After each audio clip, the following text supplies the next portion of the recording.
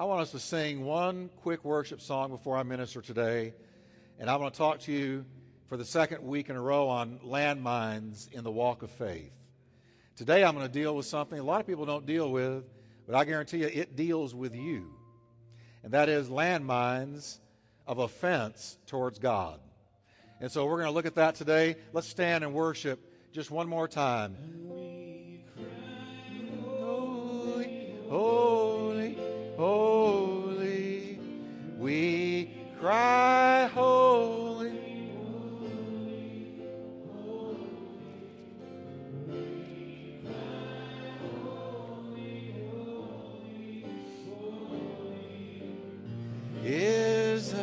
Sing it one more time, everybody, and lift it right up to Jesus.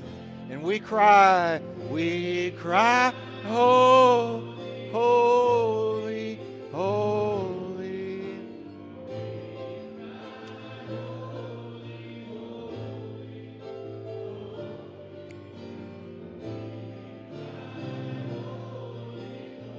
Holy, holy is Lamb. Amen. Let's put a couple of passages up here that I want you to see.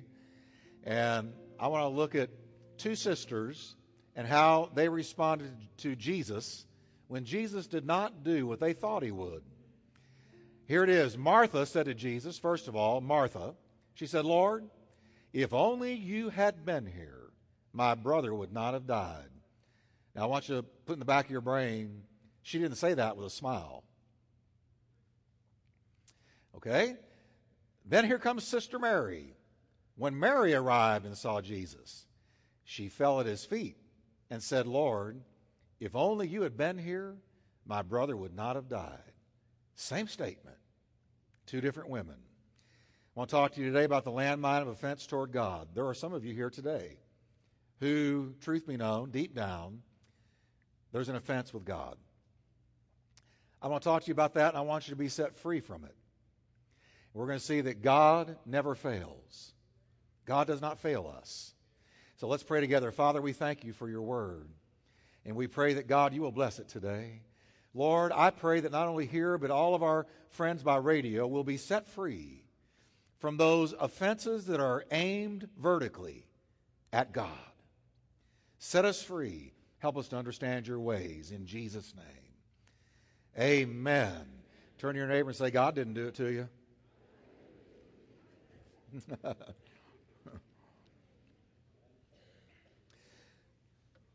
The Lord is good, and I'm so thankful for everything he's doing with us. I want to remind you that last time we talked about the landmine of offense toward others. We are doing a series on landmines in the walk of faith. I've been a pastor for 25 years. I had a powerful experience with the Holy Spirit when I was 18, 37 years ago. I've been walking with the Lord quite a while. That makes me 55, in case you're adding. And that's hard for me to believe, but I started preaching when I was 18. So I've been doing this a long time, and as a pastor, you see the underbelly of the church. You see what comes against people. You see what makes people fall away. You see what makes people stumble. And I can tell you that one of the things I've seen through the years is I've seen people get offended with God. I've seen it many times. And so I want to talk to you about that as a landmine today. Now, the devil plants landmines in your path. He plants landmines under the ground. A landmine is concealed. It's hidden. It is meant to take you by surprise. When a landmine blows up under you, you lose a limb. It's catastrophic. You may die. That's what the devil's landmines are designed to do. Blow up under your feet, take you by surprise, shake and rattle your faith, and cause you, as it were, to lose a spiritual limb, to knock you out of the race, to disillusion you, disenchant you, discourage you. That's what landmines are meant to do.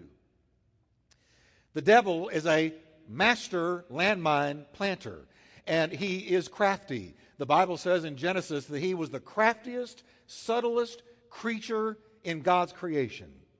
He does not walk up to you in a red suit with horns and a pitchfork and a tail and say, boo. He does not make things go bump in the night.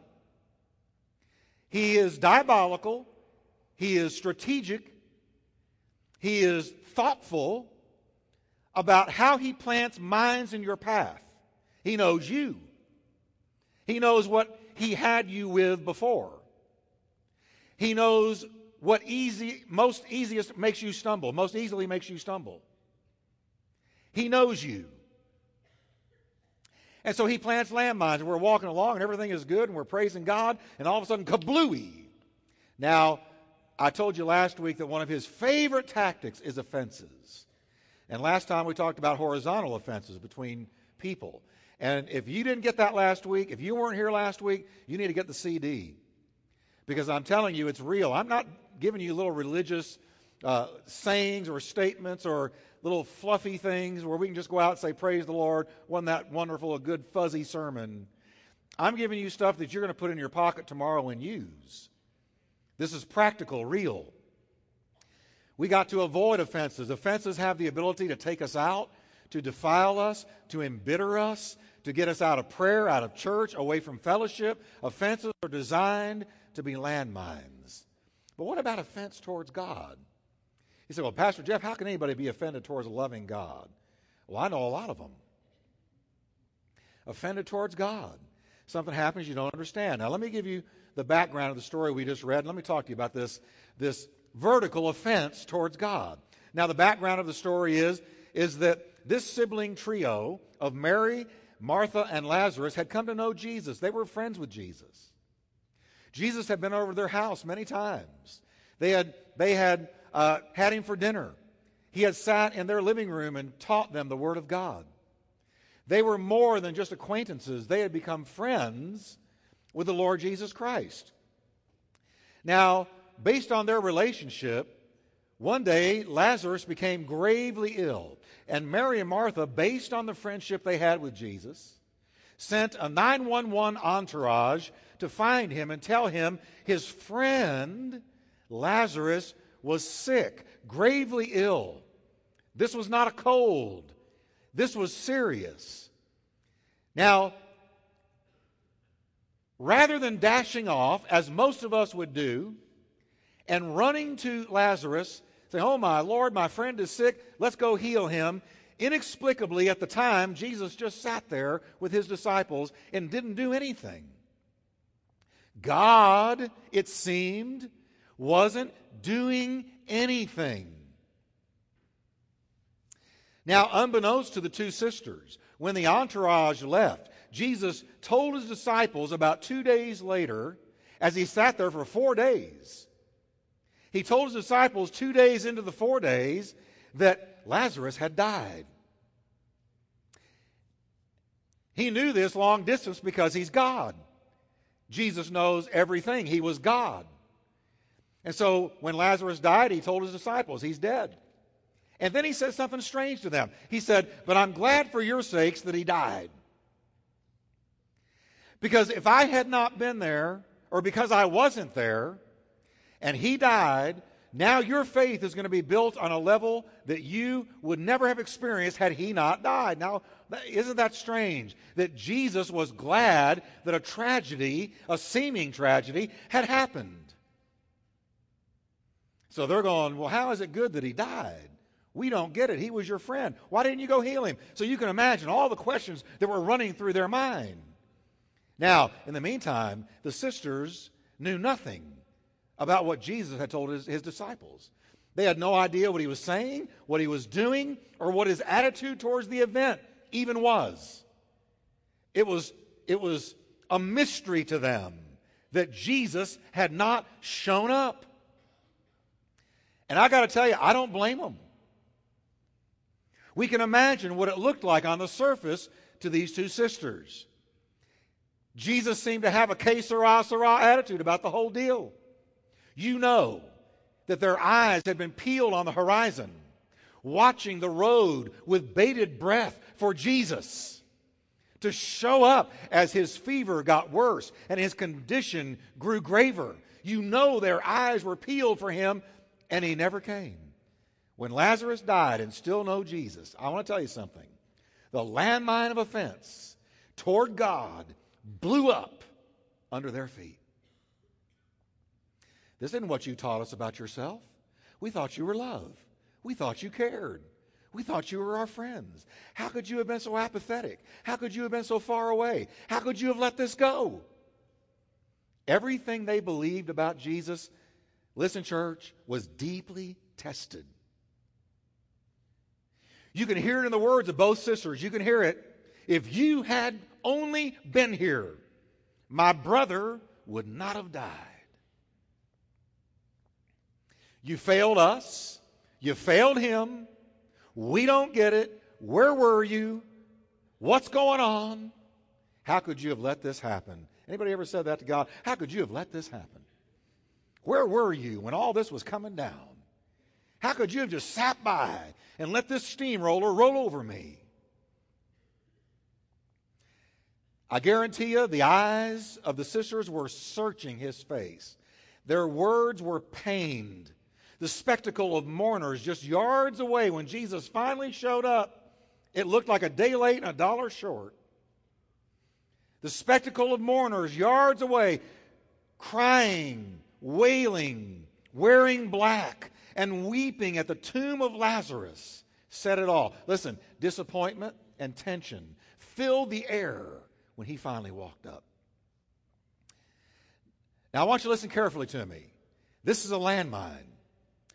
Offense toward God usually boils down to one thing: failed expectations. Failed expectations happen when God doesn't do what we thought he could, when we thought he should, the way we thought he would. Now I'm going to say that again. Here we are. We got faith. We believe God. And somehow, some way, God doesn't come through. And when God doesn't come through, there's failed expectations. And in one of these three ways, he does not come through. He doesn't do what we thought he could do, when we thought he should do it, the way we thought he would do it. When you start believing God for something, believe it or not, whether you're aware of it or not, you've usually got a picture in your mind of how it's going to happen. As a matter of fact, that's how you're praying, according to the picture in your mind. You've got faith. People around you have faith. Others are standing in agreement with you. Here you are. You've got a loved one, like Lazarus, who stands in need of a miracle. Or a prodigal child needs to come home. Or a new business venture needs to take off and fly. And you just know it's going to happen. Your faith is strong. It's boiling. You are convinced. Your faith is high. You're standing on the promises and not just sitting on the premises, like some people. Others are standing in agreement with you. The whole setting seems poised for a miracle. And then, pow, the loved one passes away. The prodigal child only gets worse. The new business venture doesn't fly at all. And there you are. Your mind reels. Where was God? My faith was good. I was told if I had faith that whatever I believed for would happen. And I'm not here today to say that doesn't happen, but I'm addressing something that absolutely happens in the lives of people. Like a red-hot arrow, the thought shoots through your mind. How could he have disappointed me this way? Where was God? Didn't he hear me? Didn't he care? Where was he? Where is he? Now, I don't know if you've ever gone through that. David the psalmist did. He said, "How long, Lord? Where are you, Lord?" Read the Psalms. I'm so glad David told the truth about his experience. Just like the two sisters, you are double punched with disappointment and disillusionment. Doubt creeps into your soul like fog coming in under a locked door. And you go, "Disappointed, Lord, I don't understand." Now listen, you're offended with God. Or better put, you're offended with the God you were expecting. Now, why am I dealing with this? Because there are people not in church today because they're offended with God. They've walked away because they're offended with God. When this happens, when your faith is let down and you are really believing and you don't understand the ways of God, when this happens, your faith can become scandalized. And that's what an offense does. An offense means stumble. It means you have been scandalized. It means something has made you trip. Something has made you trip in your walk of faith. You trip and you fall, you skin your knee. You're down. That's what offense means. Scandalon is the Greek word, scandalon. Scandalized. When you have been offended, it means there's a scandal going on in your soul. You're scandalized. Jesus talked about this. He said, "He that receives seed into stony places, the same as he that hears the word and receives it with joy. Yet he has no root in himself, but endures for a while. But when tribulation or persecution arise because of the word, by and by he is offended and falls away." So you got somebody praising God with the best of them. They're here every time the door is open. They love the Lord. They're excited. They go to prayer meeting. They go to Wednesday night. They are excited. They witness to everything that moves. And then all of a sudden you wonder, where have they been? What happened to them? And then you find out something happened that offended their faith. And they did not have the roots they needed, and they fell away. Offense towards God can cause subtle erosion that begins to eat away at your trust in Him. You may not even know it. It may be something working down in your subconscious, but you have been offended with God. Failed expectations like mild earthquake tremors shake you from your walk of faith. I read recently of a little parakeet named Chippy. I couldn't believe this story about Chippy. I got to tell you, the problems began when Chippy's owner decided to clean Chippy's cage with a vacuum cleaner.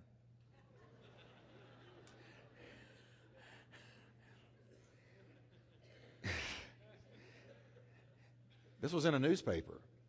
She removed the attachment from the end of the hose and stuck it in the cage. The phone rang. She turned to pick it up. She barely said hello when zoop, Chippy got sucked in. The bird's owner gasped, put down the phone, turned off the vacuum, and opened the bag. There was Chippy, still alive but stunned.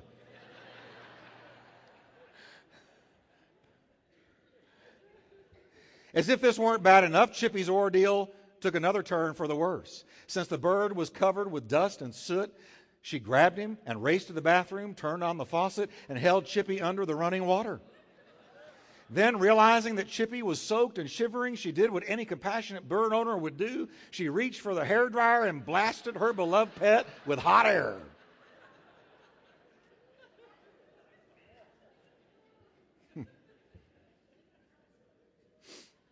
A few days after the trauma, the reporter who'd initially written about the event contacted Chippy's owner to see how the bird, Chippy, was recovering. Well, the owner said, Chippy doesn't sing much anymore. He just sits and stares.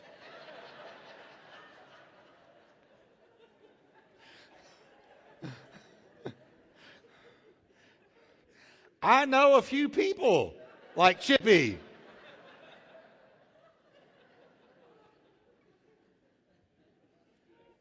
You know you've been through fire and flood when all you can do is sit and stare. From time to time, listen, whether you're saved or not, life will suck you in, wash you up, and blow you over.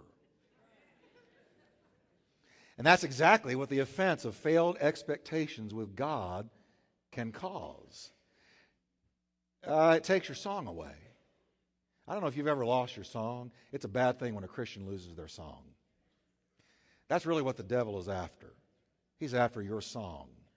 Because when you've got a song for God, everybody hears it, everybody sees it. He wants to listen, he's not out to make something go bump in the night and scare you and give you a nightmare. No. Satan's after your song. He's out to chippy you. Now I want you to listen, he's out to chippy you. He wants to take your song away. He wants to affect your faith.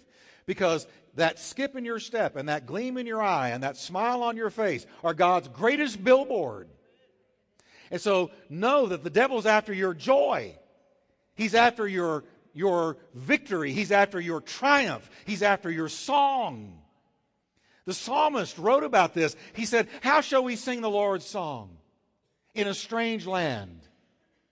He wrote that about their captivity, because those that had taken them captive said, sing a song of Zion for us. And they said, we can't sing. We don't have a song anymore. We're in captivity. How are we going to sing the Lord's song? Not just any song, the Lord's song. The song of joy, the song of victory, the song of triumph. How are we going to sing that song when we are captive in a strange land? The devil took their song away until they got their homeland back. Then they got their song back. And the devil wants to put a landmine of offense under your feet, and he wants it to blow up under you. And if he can't get you offended horizontally, he'll get you offended vertically with God, so that your song is taken away. You come into church mechanically. What you used to do out of desire, now you do out of duty. The song is gone. The victory is gone. The zeal is gone. The first love is gone. Because you got chippied.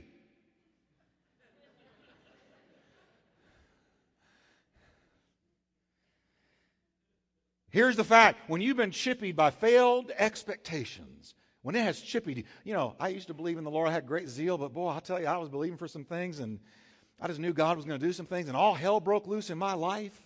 And now I just don't understand it. And I got to tell you, I don't have a song anymore. I want a church that has a song. I don't want the devil to successfully chippy you. I don't want you to lose your shout of victory. I don't want you to forget from whence you have come. I want your song back.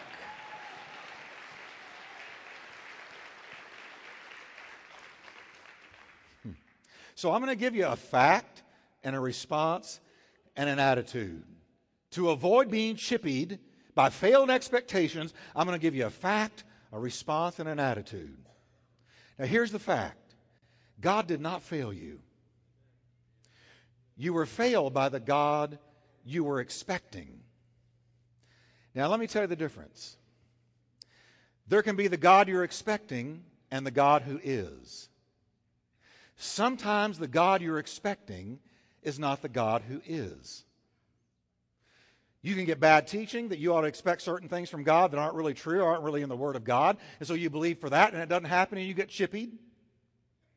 Or you presume that God's going to do a certain thing. You assume He's going to do a certain thing. And I'm not telling you not to believe God, but we're going to see in a minute, sometimes He's got another plan. And so sometimes it's not God who's failed us, but it's the God we were expecting. See, Martha and Mary were expecting Jesus to do one thing and one thing only. They had a narrow view of what Jesus was going to do about their brother. He was going to come immediately and heal him. That's the one they were expecting. And the one they were expecting did not show up. The one they were expecting did not move according to the way they thought he would. And you know why? Because Jesus had another plan.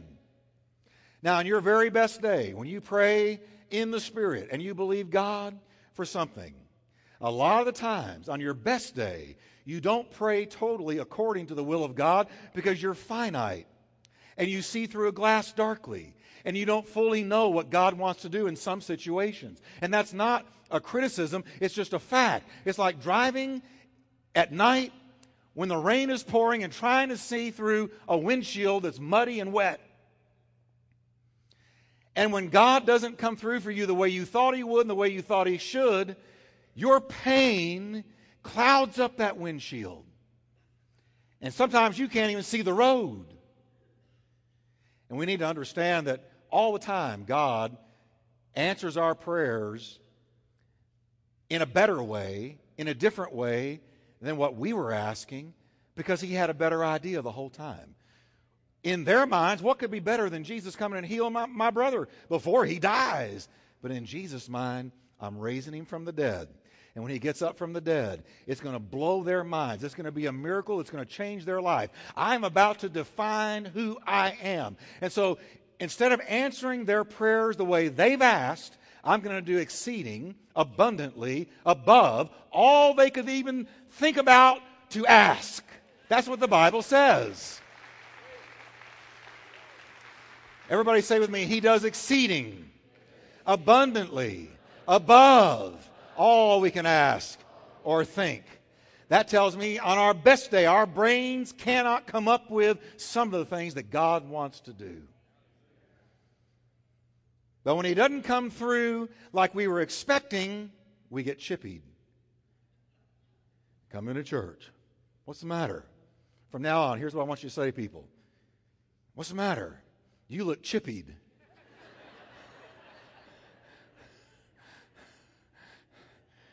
Or you tell them, I'm chippied. I need prayer.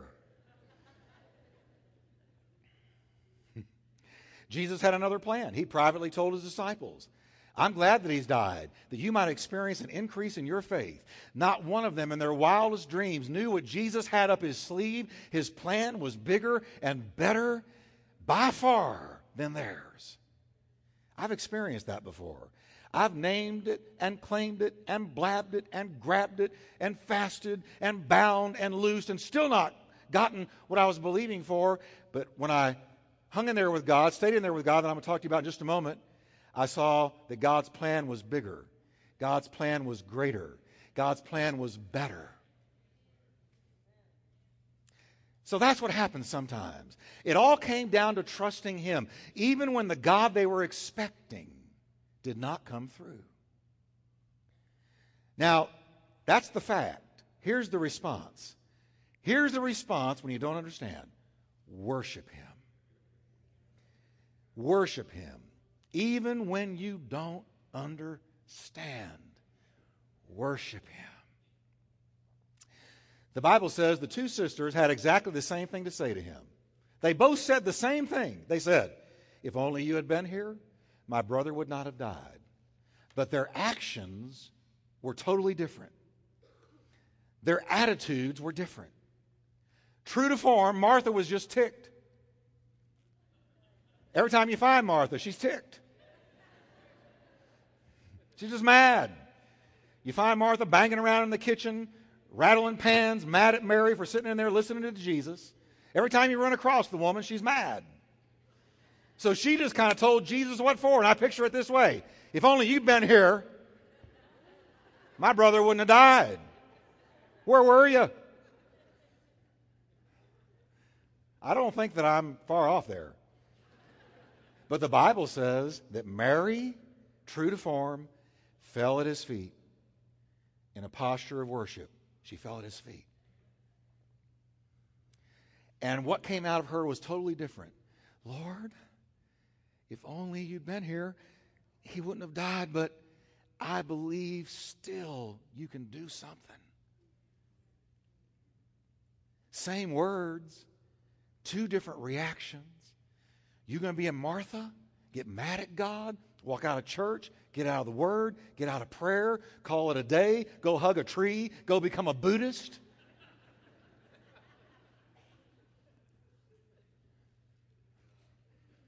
Or are you going to fall at His feet and say, I don't understand your hand. I don't understand your hand, but I trust your heart. Something's going on here that's bigger than me, wider than me, broader than me, deeper than me, taller than me. Something more is going on here. And even though I don't understand, no big deal, still I trust you. It's so important when you don't understand that you stay in worship to God. Why should you worship when you don't understand, when you get chippied, when God doesn't come through, the God you were expecting? Because worship in a time of confusion says this: I don't understand your hand, but I trust your heart. Just because I don't get it doesn't mean you're not good. Abraham said, shall not the judge of all the earth do right? A rhetorical question. The judge of all the earth will always do right. Worship keeps you postured for the blessing that is coming. Worship keeps the landmine of offense from blowing up under you. If you're worshiping the Lord when you don't get it, it's a hard thing to do, but you get those hands up and you worship Him and you thank God you're saved and you thank God you're covered in the blood. You thank God that though you don't understand, God is still good all the time. Life's not fair, but God is good. Life's not fair, but God is good. Life is always unfair, but God is always good. And you will always find the silver line of grace moving through every problem you experience. And if you'll hang with God, you'll see the end of a thing and not just walk out in the middle of the book. If you become scandalized by the landmine of offense and walk away from Him, all is lost in terms of getting anything out of that trial. That was a wasted trial. You just wasted it. If you don't hang around and worship God and let Him work it out and work through it and give you a testimony, and every testimony comes from a test and some moaning. You don't get a testimony without some moaning and a test. Oh, when is this ever going to end? I'm like, God help me. I stay in the Word. I praise you, Lord, though I don't understand. And one day you come through it. And there you've got a testimony from your moaning in a test. But if you walk away and get offended and pick up your marbles and go home, that whole trial was wasted. Worship keeps your heart right, and it keeps your hands open for what God wants to do next. Listen to Habakkuk. Though the cherry trees don't blossom and the strawberries don't ripen, though the apples are worm-eaten and the wheat fields are stunted, though the sheep pens are sheepless and the cattle barns empty, even so, I'm singing joyful praise to God. I'm turning cartwheels of joy to my Savior God, counting on God's rule to prevail. That's the word. That is the word. You wait on God's providence, which is always slower than you, never on your timing, never on your schedule. God is not a microwave God. He marinades everything.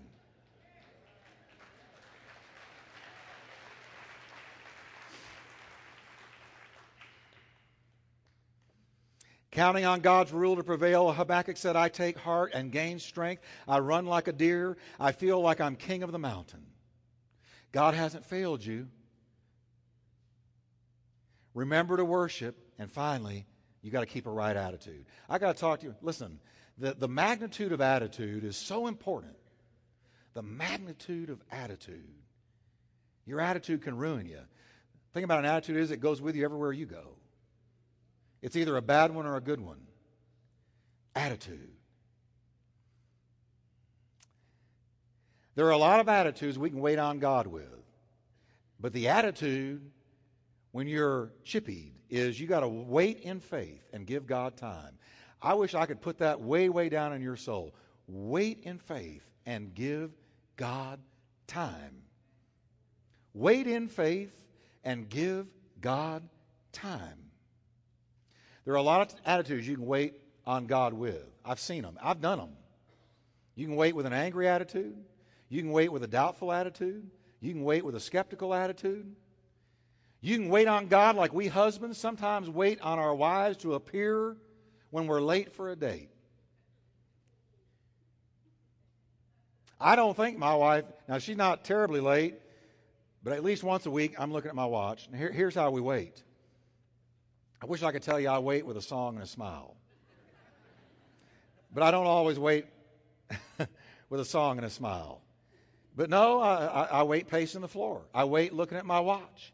I wait counting the minutes as they go by. I wait wondering what in the world she could possibly be doing back there in the dark corridors of the makeup room. I wish I could say that when she finally appears that my response is, darling, all is well. You look fantastic. I've loved this wait. But I'll be lying to you. Now, how many of you men can say amen? Tell me the truth. Stand behind me now.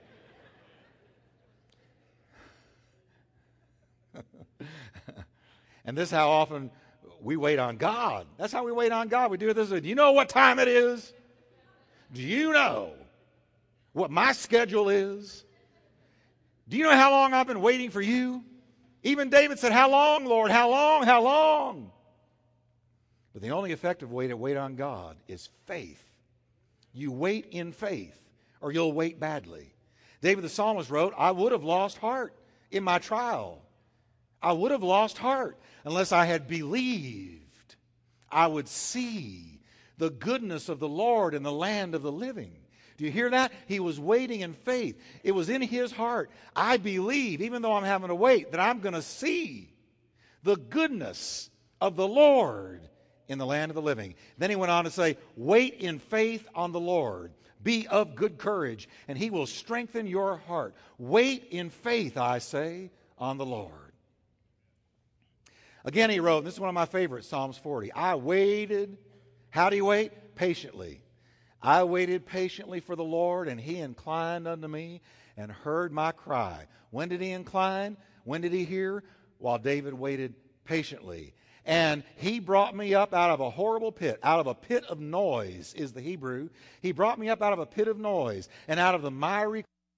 And he set my feet on a rock, and he established my goings, and he has put a new song in my mouth, even praise unto our God. Why did God do all that? Because many are going to see it and trust in the Lord because of my faithful, victorious walk in him. It's going to be on my face. It's going to be in my stride. It's going to be on my countenance. It's going to be in my heart. They're going to look and believe in God because of what he's done for me. What has God done for you? So you see, when life, and it will, chippies you, you've got a choice. You can sit there and stare the rest of your life and lose your song forever. And I rebuke that off of this congregation today. I want to tell you, you came to a dangerous place. If you want to keep your song out, we want your song in. I'm going to preach the song back into your heart. You got to get your song back. You got to get your joy back. You got to get your praise back.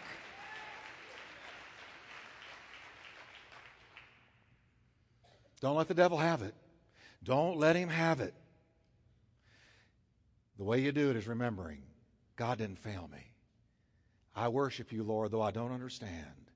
And I'm waiting in faith, and I'm giving you time. And the providence of God is going to move on my behalf. And somehow, some way, someday, like it says of Job, he saw that the end of the Lord's dealings were good. And God gave him double for his trouble. Do you have your song today? Is it kind of rare for people who used to know you well to see the smile on your face anymore? Because life, somebody told me last week, you know, Pastor Jeff, life can be hard on you. No, I didn't know that.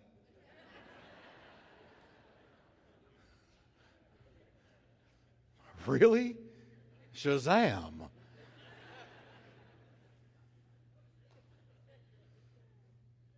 There comes a time in all of our lives where we make a decision. Am I going to lose my song and just become saved, have fire insurance? Or am I going to walk victoriously singing? Am I going to keep my song, my praise, my sacrifice of praise, my victory, my testimony, my smile? Am I going to stay salty for God? I think all of you want that. I'm going to ask you to stand with me today, would you? If, as you stand, there is something in your heart towards the Lord, an offense, would you consider saying, Lord, I should not have had an offense towards you in my heart. I'm asking you to help me to enter back into relationship with you like I used to be. I know a woman who was married to a preacher. And they were very, very, very close. And one day they got into a car wreck. And in this car wreck, her husband died in her arms. And from that moment on, she lost her faith. And she says, even when I get on my knees to pray, I can't bring myself to pray. Now, she'll tell you she's an agnostic, but she's not an agnostic. She's offended with God. When trouble hit, she didn't have deep enough roots. And she got offended, and she's walked away. And I so hurt for her. I can't tell you how many times I've prayed for her. And the real shame is that she's brilliant and gifted and could do so much for the kingdom. But that took her out, took her song away. Let me tell you something. God never promised us life would be fair. But he did say, you keep your attitude right, and you give me time, and you worship me even in the tough times, and I'll walk through it all with you, and I'll bring you out on the other side tried like gold, tried in the fire. And your song will reach a lot of people. The deeper your hurt, the stronger your testimony. The deeper your pain, the more you got an ability to heal people who are hurting. And so that's my message to you today. Don't be offended with God. Let's pray. Father, I just thank you today that we don't understand everything. We never will till we get to the other side. But in your word, you have said, here's the fact. I don't fail you. And here's the fact. Worship me when you don't understand. And here's your attitude. Your attitude is to wait in faith, believing you're going to see the goodness of the Lord. Now, Lord, I pray for everyone here today that their song will be restored. If your song was chippied away, would you raise your hand right where you are? Many people in here. I want you to pray a prayer with me right now. I want you to say, Lord, I call on you. Give me back my song. Give me back my song of faith and victory. Now I want you to say to the Lord, I receive inner healing today. In Jesus' name. Inner healing. Now I want to close with this. Say this to the Lord. Forgive me that I wrongly judged you. Restore my walk with you.